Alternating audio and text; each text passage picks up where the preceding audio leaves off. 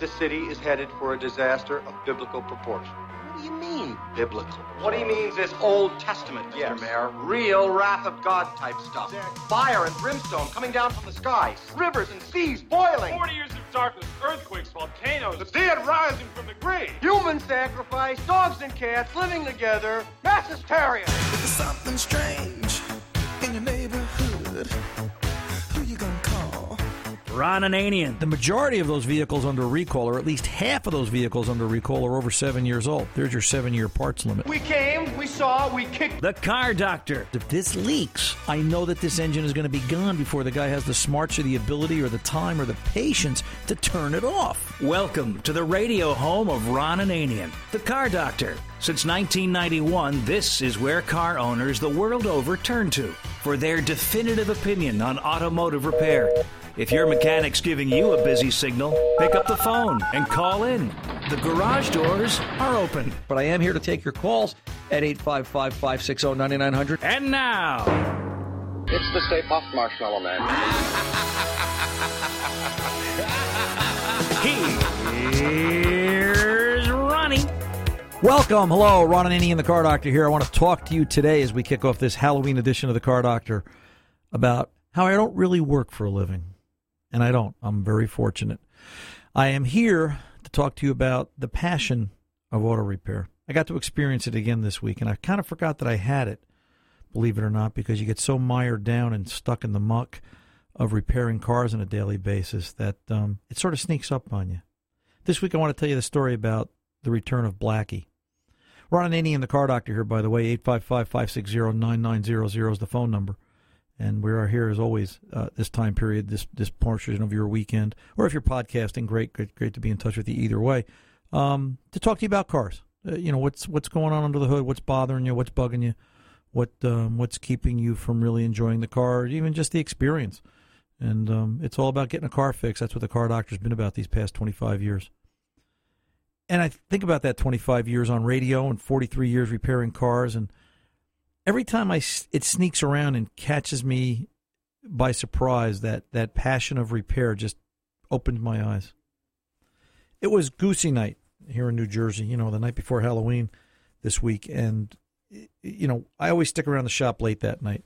So if you happen to be in New Jersey next year come Halloween, you want to see the Car Doctor at work, although it'll be a Saturday next year. But you get the idea. We're there late. We kind of hang around the shop and just make sure the neighborhood kids aren't mischievous. And we sort of work on cars, and there's always something to do. There's always plenty to catch up on.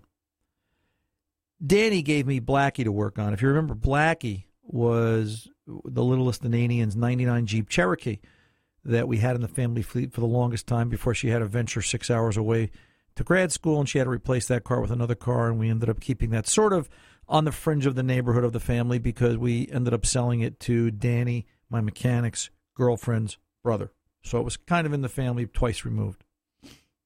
Blackie broke down this week. The exhaust system fell off, and it had just rotted to the point that there was just nothing left, and it had to be repaired. And that wasn't the passion. That wasn't the moment. The moment came afterwards. And it seems she's 17 years old, 99. She's creeping up there in age, and things are starting to rust pretty good. And one of the things that rusted was the fuel line inlet valve, where the line couples and connects from the body on the frame to the engine. There's a coupling that goes up to a plastic nylon tube that then goes to a stainless steel line that then transfers around the front of the engine and clips in to the front injector rail. And it's not even available from Chrysler anymore. The part's gone. And I'm not quite sure what they expect you to do, because you start to look at the number of Jeep Cherokees on the road. Good gosh, they're like ants. They're everywhere. And it's very frustrating. So I found my passion again. It was like I looked at it, and I got to do it that night, that Friday night, when there was no one around. Danny was there. He was working in Bay 2 on his own Jeep Cherokee, and I was working on this one, and we had Adam, who's our newfound shop puppy, we call him, working on his Subaru over there in Bay 3. And it was just nice to stand there and solve a problem. No phones, no customers, no day-to-day. Just fix the problem. Fix the car in front of you. Now, some years ago, I had purchased what they call a fuel line repair kit, which is for nylon-tubed fuel lines, which I guess I knew I was going to see this repair at some point. And they give you these little fittings, which are similar to what the factory uses, but a little different, but they work. And you can piece this together, and it's this big, giant contraption. If you ever want to see how this works, go out to YouTube and Google Dorman Fuel Line Repair Kit. And it's kind of neat. It's got these sandwich-type fingers that hold the plastic line, and it'll hold the fitting and the line, and you get to squeeze it together with these vice grip type jaws, this clamping device, and it works, sort of. Because the problem is that the plastic line is so hard, and you know what I'm talking about if you've ever done this. It's that hard plastic line that just has no flexibility to it. The stuff is just about indestructible, which is great, but it's kind of like trying to sew up Superman if he ever got wounded by kryptonite because you've got no needle strong enough to run the stitches. So how do you put together plastic and steel line that you have to kind of push together like a Chinese handcuff and get it to stay without damaging anything? And I tried everything. I tried silicone. Wet didn't do it. Oil didn't do it. Silicone didn't do it. And I said, I'm going at this wrong. And I took about 20 minutes by myself and using a small pocket butane torch, just kind of practiced. And I just laced over the outside of the tube. And the first one I melted, I admit it, because I had to find the tolerance of, how far and how hot can I get it before it collapses. And I found the secret where, because everything's a process in auto repair. There are things, it's like life. You're going to find things you just can't do. And you're going to get frustrated and you're going to get angry. And then you're going to find a solution and you're going to realize how good you really are as a person to solve that problem. And that's the way life is. So goes auto repair.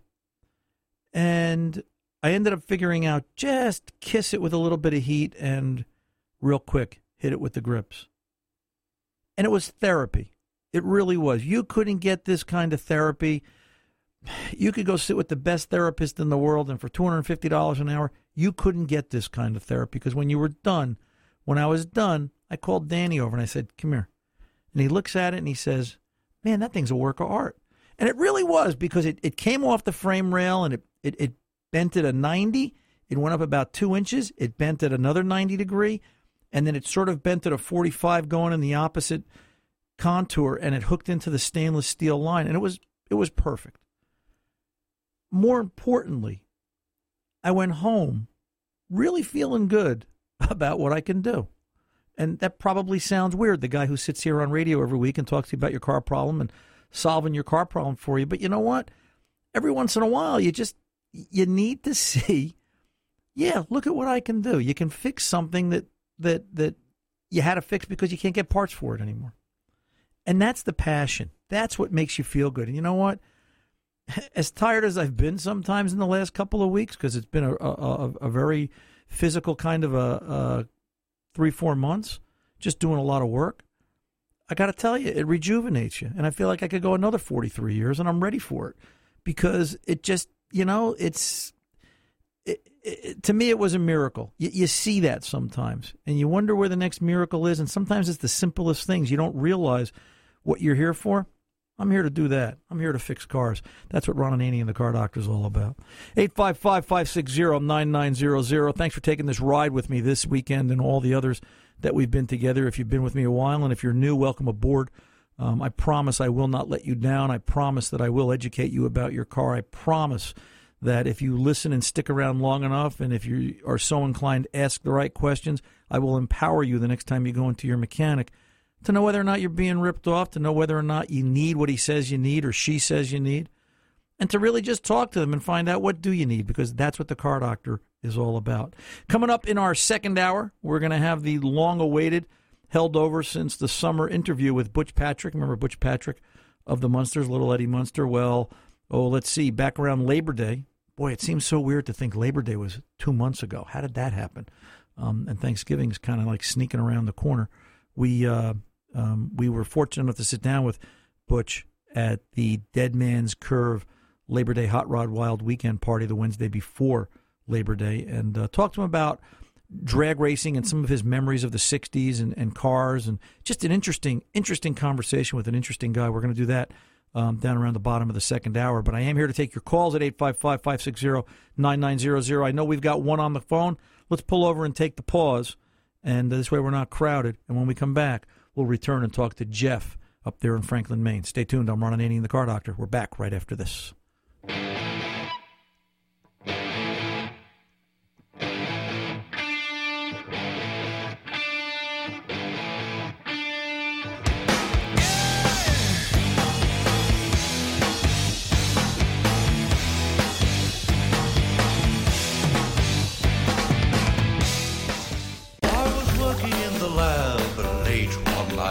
When my eyes beheld an eerie sight, Ron Ananian. from his slab began to rise, and suddenly, to my surprise, he did the monster mash. It was a great Hey, welcome back. Ron Ananian, the Car Doctor here, 855-560-9900. By the way, if you're looking for us during the week outside of this radio show's broadcast, you can find more information at cardoctorshow.com. If you go down the left side of cardoctorshow.com, you'll find links there to tunein.com, iHeart.com, iHeartRadio, iTunes.com, because we do allow you to subscribe to podcasts via iHeart and iTunes.com. And if you need me during the week, Car Doctor's always on call. Ron at cardoctorshow.com. Drop me an email. Let's get over and talk to Jeff, Franklin, Maine, 1995 Mitsubishi, and some problems with the way it runs. Jeff, welcome to the Car Doctor, sir. How can I help? Hey, Ron, nice to talk to you. Thank you, sir. What's going on? Well, I bought this car earlier this year just to go back and forth to work with. Coming home the other night, all of a sudden, out of the blue, is losing power and running really bad. Okay. Backfire and misfire. And what kind of running bad, Jeff? It was kind of like skipping and backfire. No, it wasn't really backfire. It was skipping pretty bad and just running really bad, no power. Right. And so I went about 2 miles that way, and all of a sudden it blew a hole in the catalytic converter, and that's when I got a tow. Now, when you say blew a hole, like you heard a physical backfire, kaboom, and something fell off? Yeah, it went boom, and there's a hole in the catalytic. I took the catalytic converter off, and somehow all the guts came out of it and fell on the floor. And well, at least it makes it easy finding all the pieces. You know, Henry Ford once said that he'd give you the car for free because about 2 years later, the parts fall off them so fast you need a wheelbarrow, and that was back in 1927. So I guess he's not lying. It's still true today, even on a newer car, even on a non-Ford. Where I think we've got to look here is we've got to think about ignition. We've got to think about things that are going to cause a combustion problem or process outside of the normal firing order. You know, when you hear a backfire, either intake or exhaust, something's happening at the wrong time in relation to spark and where it is in relation to valves being open and closed. If it created a backfire at the wrong moment when there was an exhaust valve open, then it's going to transfer itself out and it's going to be a backfire or a kaboom in the exhaust system. There are other things that can cause exhaust systems to do that, but let's stay with the basics and the simple stuff first. So now that the catalytic converter fell off and it's got a very loud exhaust system, does it run at all yet? Well, I cut the catalytic converter off and put a piece of pipe in to try it. Right. And it runs just as bad or maybe even worse. Okay. So we know now that the catalytic converter failure wasn't the cause, it was the damage that was done by the backfire or by whatever the failure is that we've got going on here. So let's start to cover basics. This is a 95 automobile. There's a little bit of computer here, not nearly what's on newer cars. So we can really rely on our basics. Let's go and look at manifold vacuum. Let's go look at coolant temp when it's warmed up. Let's go look at and verify mechanical timing. And by that I mean cam and crank timing and also distributor timing. This car has a distributor on it, correct? Yeah. Distributor comes down off the back side of the cylinder head. It's laying horizontal. Let's take a that I can't remember yet. Okay, if it's the one I'm thinking of, let's take a look inside of there, Jeff, because these also have a problem or had a problem when there were more of these where the internal seal in the distributor would go bad, and you'll take that cap off and it'll be soaked with oil. And guess what that'll do? That'll create a backfire problem. Kaboom. It's starting really hard now where it didn't used to start real hard. Right. And when it was acting up, if I applied the throttle real slow, it would rev up all the way. But if I stomped on it, it would just bog out. It wouldn't do anything. So let's do this. What do you do for a living, Jeff? I work in construction. Okay, so you're a hands-on guy. You kind of tinker with cars, I take it, a little bit. Yeah. So do you have any kind of a spark tester, something besides a screwdriver and holding it to ground? No, but I can get one. Yeah, get one. You know what? They're $20. They're cheap enough, and by that I mean a real spark tester is something as simple as a calibrated, looks like a spark plug. It's a calibrated plug with an alligator clip soldered to it, and it's holding it to ground. I've seen 'em. Yeah, you've seen them. And the idea there is that if it can jump that gap, then it's strong enough to jump the gap inside the cylinder under the pressure and compression of the piston coming up. So first thing I want to know is what spark? You should see 25, 30,000 volts out of this ignition coil. If it's 15, 20, we've got a weak ignition, and let's start to look at that and source that out. If it's got good spark, move on. Let's start it up. You could use a scan tool here if you've got that capability. If not, a mechanic could go in and pin test things like the map sensor. If I remember right, the map sensor on these, it's going to be opposite. It should be with the engine running. The map sensor will read probably close to 4 volts, 4.5 volts, something like that, sitting there at idle. And then as you accelerate, you'll see the map sensor drop down. We just want to see, could the map sensor be out of calibration? Those were common. The TPS, the throttle position sensor, should be under a volt. All right? And coolant temp. Those three are the three main inputs in terms of this particular car on what has authority over what to make a decision on how the vehicle should run. Coolant temp should be in the 1 to 2 volt range depending upon temperature. And last, you got any way to check fuel pressure? No. It would be nice to look at fuel quality and just to see what pressure and volume is. Once you get past that, then we get into more complicated things that are probably out of your wheelhouse. These do have issues with distributors and the crank sensor, which is inside it, or the cam sensor, which is inside it. I'm sorry, being out of sync, causing cross-firing, which is also what you're getting. So I guess what I'm saying to you, Jeff, is you've got to go through some basics, and then when you get beyond what you're comfortable with, you've got to get it into a mechanic and let him pick it up from there. But, just diagnose it. It's just it's a little bit of an odd duck. It's a Mitsubishi. There aren't that many of them left anymore. But underneath all of it, it's still a 4-cylinder engine that operates under the same principles as engines operated all the time. Let's just think about basics. Suck, squeeze, pop, blow. I mean, it's there's a fault in there somewhere as far as what's affecting it. The catalytic converter was damaged, but the catalytic converter wasn't the reason why it happened. Something else is going on here. Ignition. All right, sir? All right. You give that a shot, and if you need me during the week, you shoot me an email. Just send me some test results. Just don't send me an email, hey, Ron, we tried Spark, it still doesn't work, what's next? Send me some test results. Start to think the problem through, and either you or your mechanic, and I'm sure it's repairable. It's just a matter of doping it out. All right, sir? All right, thank you. You're very welcome, Jeff. Yeah, you know what?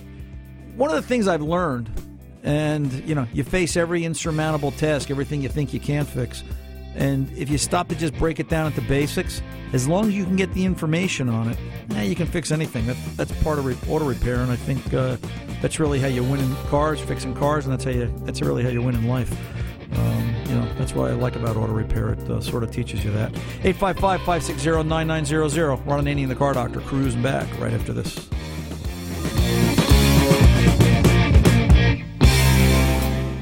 The zombies were having fun. The party had just begun. The guests included Ron Ananian, Dracula and his son. The scene was rocking. Oh, boy. Digging the sound. I tell you, I'm going to have to sit Tom Ray down and talk to him a little bit about production of this radio show. Hello and welcome, Ron Ananian, the Car Doctor here, 855-560-9900. He's, we love Tom. Tom's actually out on remote. He's sort of on remote. Tom is up at our local New York affiliate, helping man the show and just watching over and making sure that all things run smoothly. And he's away from us today, and we hope he's out there enjoying his lunch, his company, and his piece of crumb cake we packed in his lunchbox before we sent him out to play with the kids. So, Tom, if you're listening, and I know you are, happy Halloween. Let's get on over and talk to Pete, La Crosse, Wisconsin, 2011 Subaru, and some questions about pistons and ECMs and all kinds of other stuff. Pete, you're on with the Car Doctor. How can I help? Hi, Ron. Thanks for taking my call. I have listened to you for years, but I never thought I'd be calling. Well, I guess I'm glad to hear that you are, and I guess I'm already going to apologize and say I'm sorry to hear you're having trouble, Pete. What can I do for you?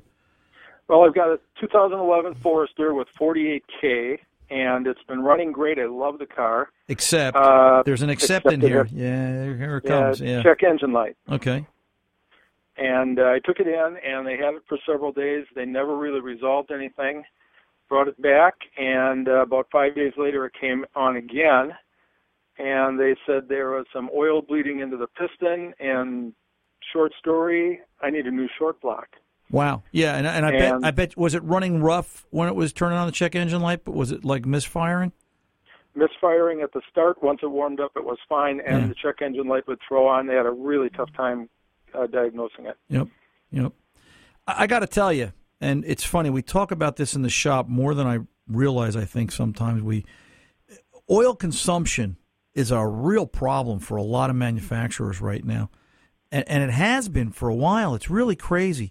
We've elevated the automobile to such a high-quality finished piece, and then since 2010, 2011, Subaru, Honda, Toyota, some of the nameplates you know and you think, gee, they build the best in the world. And they're not that good anymore. Or they're not as good as they once were. Everything is kind of becoming equal. It's auto repair is really becoming like professional sports with all the trade programs and the cap and salary cap and all that. Everything's kind of getting balanced out. And Subaru among them, they're playing this game with oil control rings and the tension on their oil rings, and they're creating problems, and they're all trying to squeeze the last tenth of a gallon of fuel out of the MPG rating, and it's creating this particular problem. And, I would have left well enough alone. The car was working, and I'm not sure why they're going to this. General Motors had a problem a couple of years back on Equinoxes on their 4-cylinders that with GDI, with gasoline direct injection, they were playing around with the pressure that the system operated at on the 12 and the 13 Equinoxes, and they were pushing the piston so hard in the cylinder they were actually wearing out the ring prematurely and shoving the piston all the way over to the side and allowing the oil to sneak up past it. And I mean, just, the technology is getting to the point where they're splitting hairs, and you, the consumer, are suffering for it. And here we go. So they're going to put a short block in it. And how long is that going to take, Pete? Well, I'm going to get the car back sometime next week. My question is, can I trust this new engine now? Definite maybe. It's you don't know. And the reason I say that is because the Subaru is getting to be a real common failure. I've got 4 right now with customers at the shop that they've taken their Subies in to Subaru for warranty, repair, and extension for this problem with oil consumption. And I've got to tell you, 3 out of the 4 are having issues. 2 of them are having problems with continued oil consumption. The other one's having a problem with how the engine runs. Now, that could just be that the dealership that didn't, put the kid with the shiny new toolbox, 18 years old, just out of Lincoln Tech, working on the car, and he doesn't know anything about fixing it. That's a whole nother story. But, it's still 3 out of the 4. That's not a great track record. 75% of the ones I'm in touch with are having problems. So, it's just something to be aware of. And, just be mindful. I think if you Google this, and I'm sure you have, you'll see this all over the internet. People are talking about the oil consumption problems that they're having.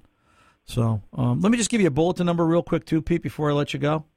Great. If you want to see this, take a look at Bulletin 02-147-13R, and there's probably 4 different versions of that. It's an interesting read. I remember when I read it, it talks about problems with their oil control ring and how they're making changes to the oil control piston ring and what they're doing different and how they're doing it different and why they're doing it different. And it's just it's a 14-page bulletin that just kind of makes the hair stand up on the back of your neck and saying, how complicated did we make something that once worked and why?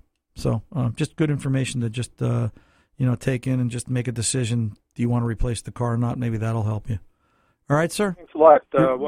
What an education, I'll tell you. Who would have thought it? Yeah, who would have thought it? Well, listen, who would have thought some of the things we've seen in our lifetimes? And, we say it all the time. We look at some of the simplest things that they once did out of automobiles, and they've overcomplicated it. They've complicated cars to the point that nothing works anymore, to the point that you're sitting there and you're longing for, heck, I'm so thrilled to drive a 97 Ford Ranger. I thought of this the other day, real quick story.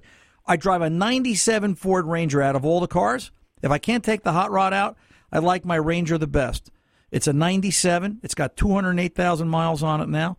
If it breaks, there's 7 pieces to it. You know, it's just they're running out of parts for it, which is another problem. But you look at a modern car, a 2015, if the car shuts off, it's a process just to figure out which scan tool to plug in and look at which module to go, which system to decide where do you want to begin to diagnose the fault. And, you know, it's, listen, on and on and on. Pete, I enjoyed the call, sir. I wish you the best, and if I can help you in any way, shape, or form, you give me another call. You email me, ron@cardoctorshow.com, and I'll do what I can for you. All right?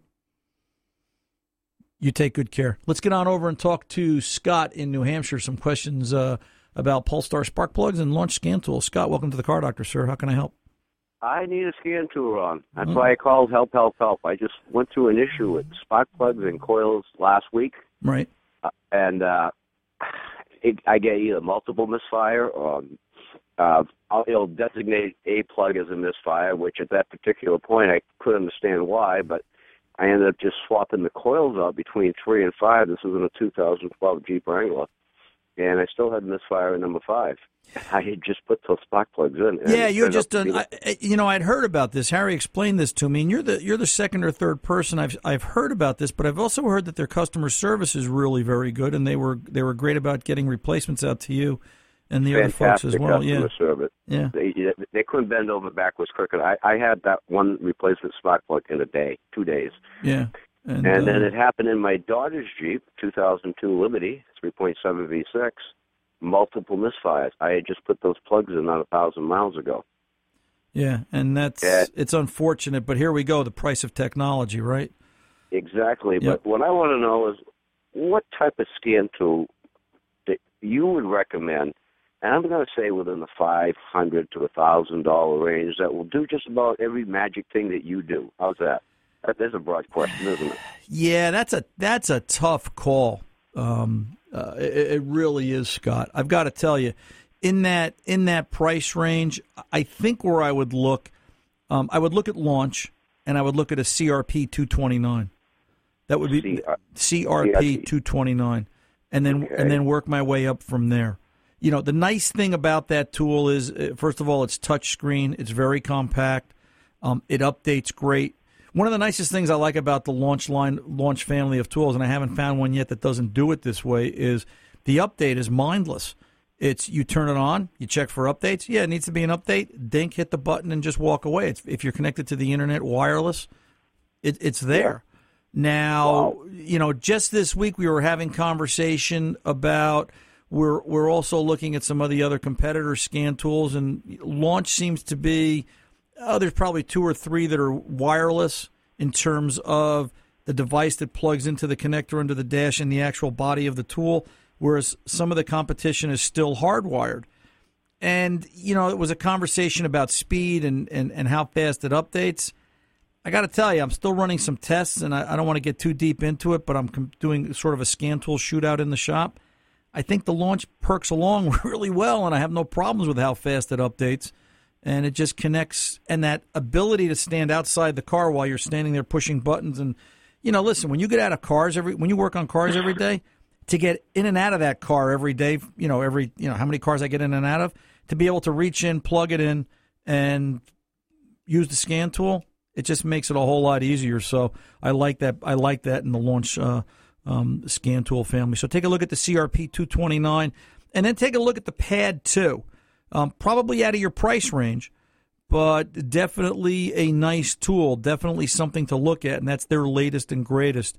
The X4, I think it's X431 Pad 2, or it might just be referred to as the Pad 2, and you can find more at their website, LaunchTechUSA.com. Appreciate the call, Scott, and good luck with those Polestars. If I can do anything else for you, you give me a call, 855-560-9900. Ron Ananian, the Car Doctor. I am back right after this.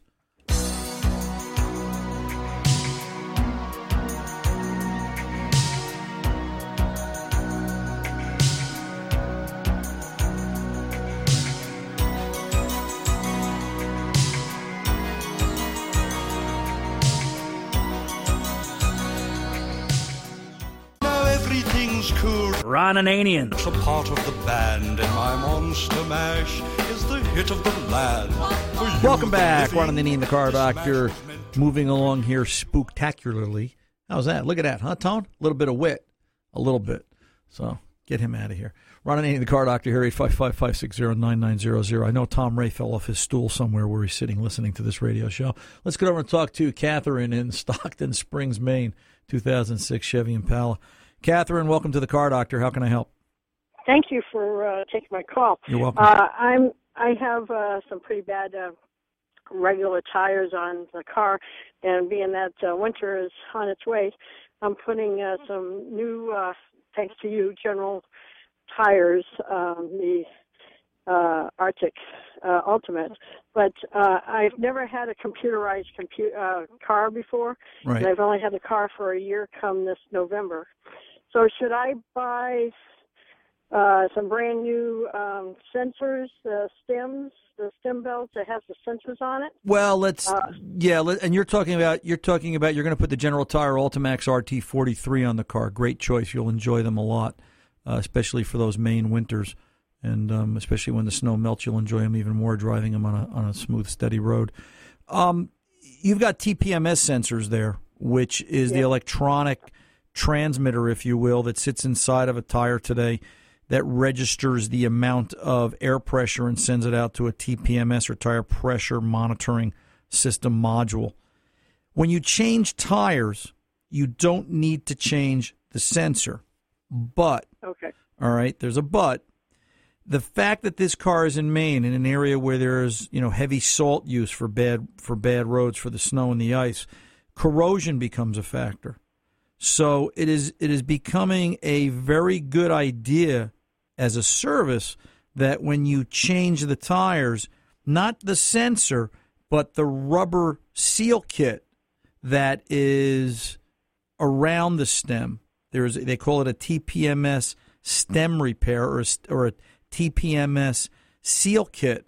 Change those seals because those seals will corrode. Especially, is it an aluminum wheel? Do you know, or a steel wheel? I believe it's aluminum. Yeah, I think it's aluminum too.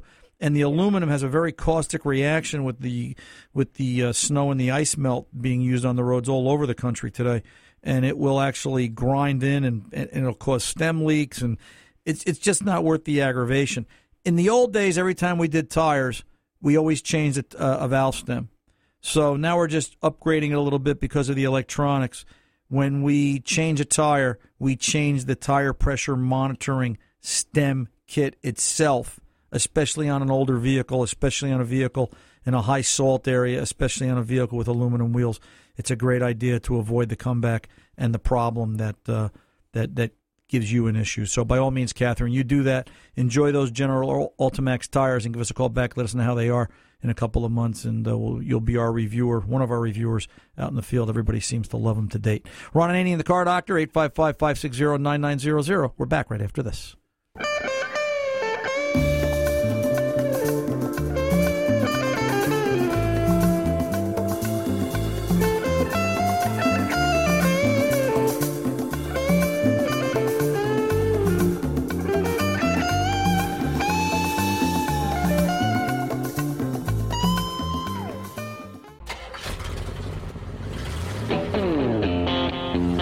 Welcome back. Ron Ananian, the Car Doctor, 855-560-9900. I should point out real quick, that is the Car Doctor's 24/7 number, 855-560-9900.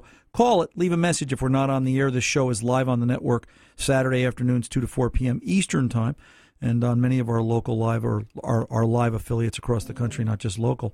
But bottom line, if you call 855-560-9900, we're not here, we're not on the air, leave a message. There's a messaging service attached. Fast Harry, our executive producer, will get back to you, get you in queue, and we can talk about your car problem up here for your benefit and everybody else's, because the Car Doctor wants to educate all you guys about what's going on with cars. Let's get over and talk to Charles, Buckfield, Maine, 2011 Toyota, and some questions about tires. Charles, you're on with the Car Doctor, sir. How can I help? RAV4 V6 all-wheel drive. Okay. Went to get the tires swapped over the other day. They got 9,000 on the set, and they told me that the front ones wouldn't match up with the rear, that I had to buy tires, which is common in the tire trade. They want to sell me a couple of tires. That's the first question. How critical is that? Well, tire diameter is everything on an all-wheel drive vehicle, Charles. The industry says there can't be more than 2/32 of tread depth difference between a tire before it can become an issue. And even to the point that mixing and matching, if you put 2 of brand A and 2 of brand B, brand new tires, same size on a vehicle, there is enough variation between some manufacturers on tire diameter that it can affect and cause issues with all-wheel drive operation. So bottom line, if the tires aren't being rotated enough, and if they are and there's still a wear problem, then there's something else going on. Perhaps we've got something in the way of alignment or something else with this vehicle. But bottom line, if the tread depth isn't matching and it's not where it's supposed to be, then yeah, you need 4 tires, and we want you safe. You can find more information if you want to. Get out to the General Tire website and see what's going on there, generaltire.com. I'm Ron Ananian, the Car Doctor. Till the next time, good mechanics aren't expensive. They're priceless. See ya!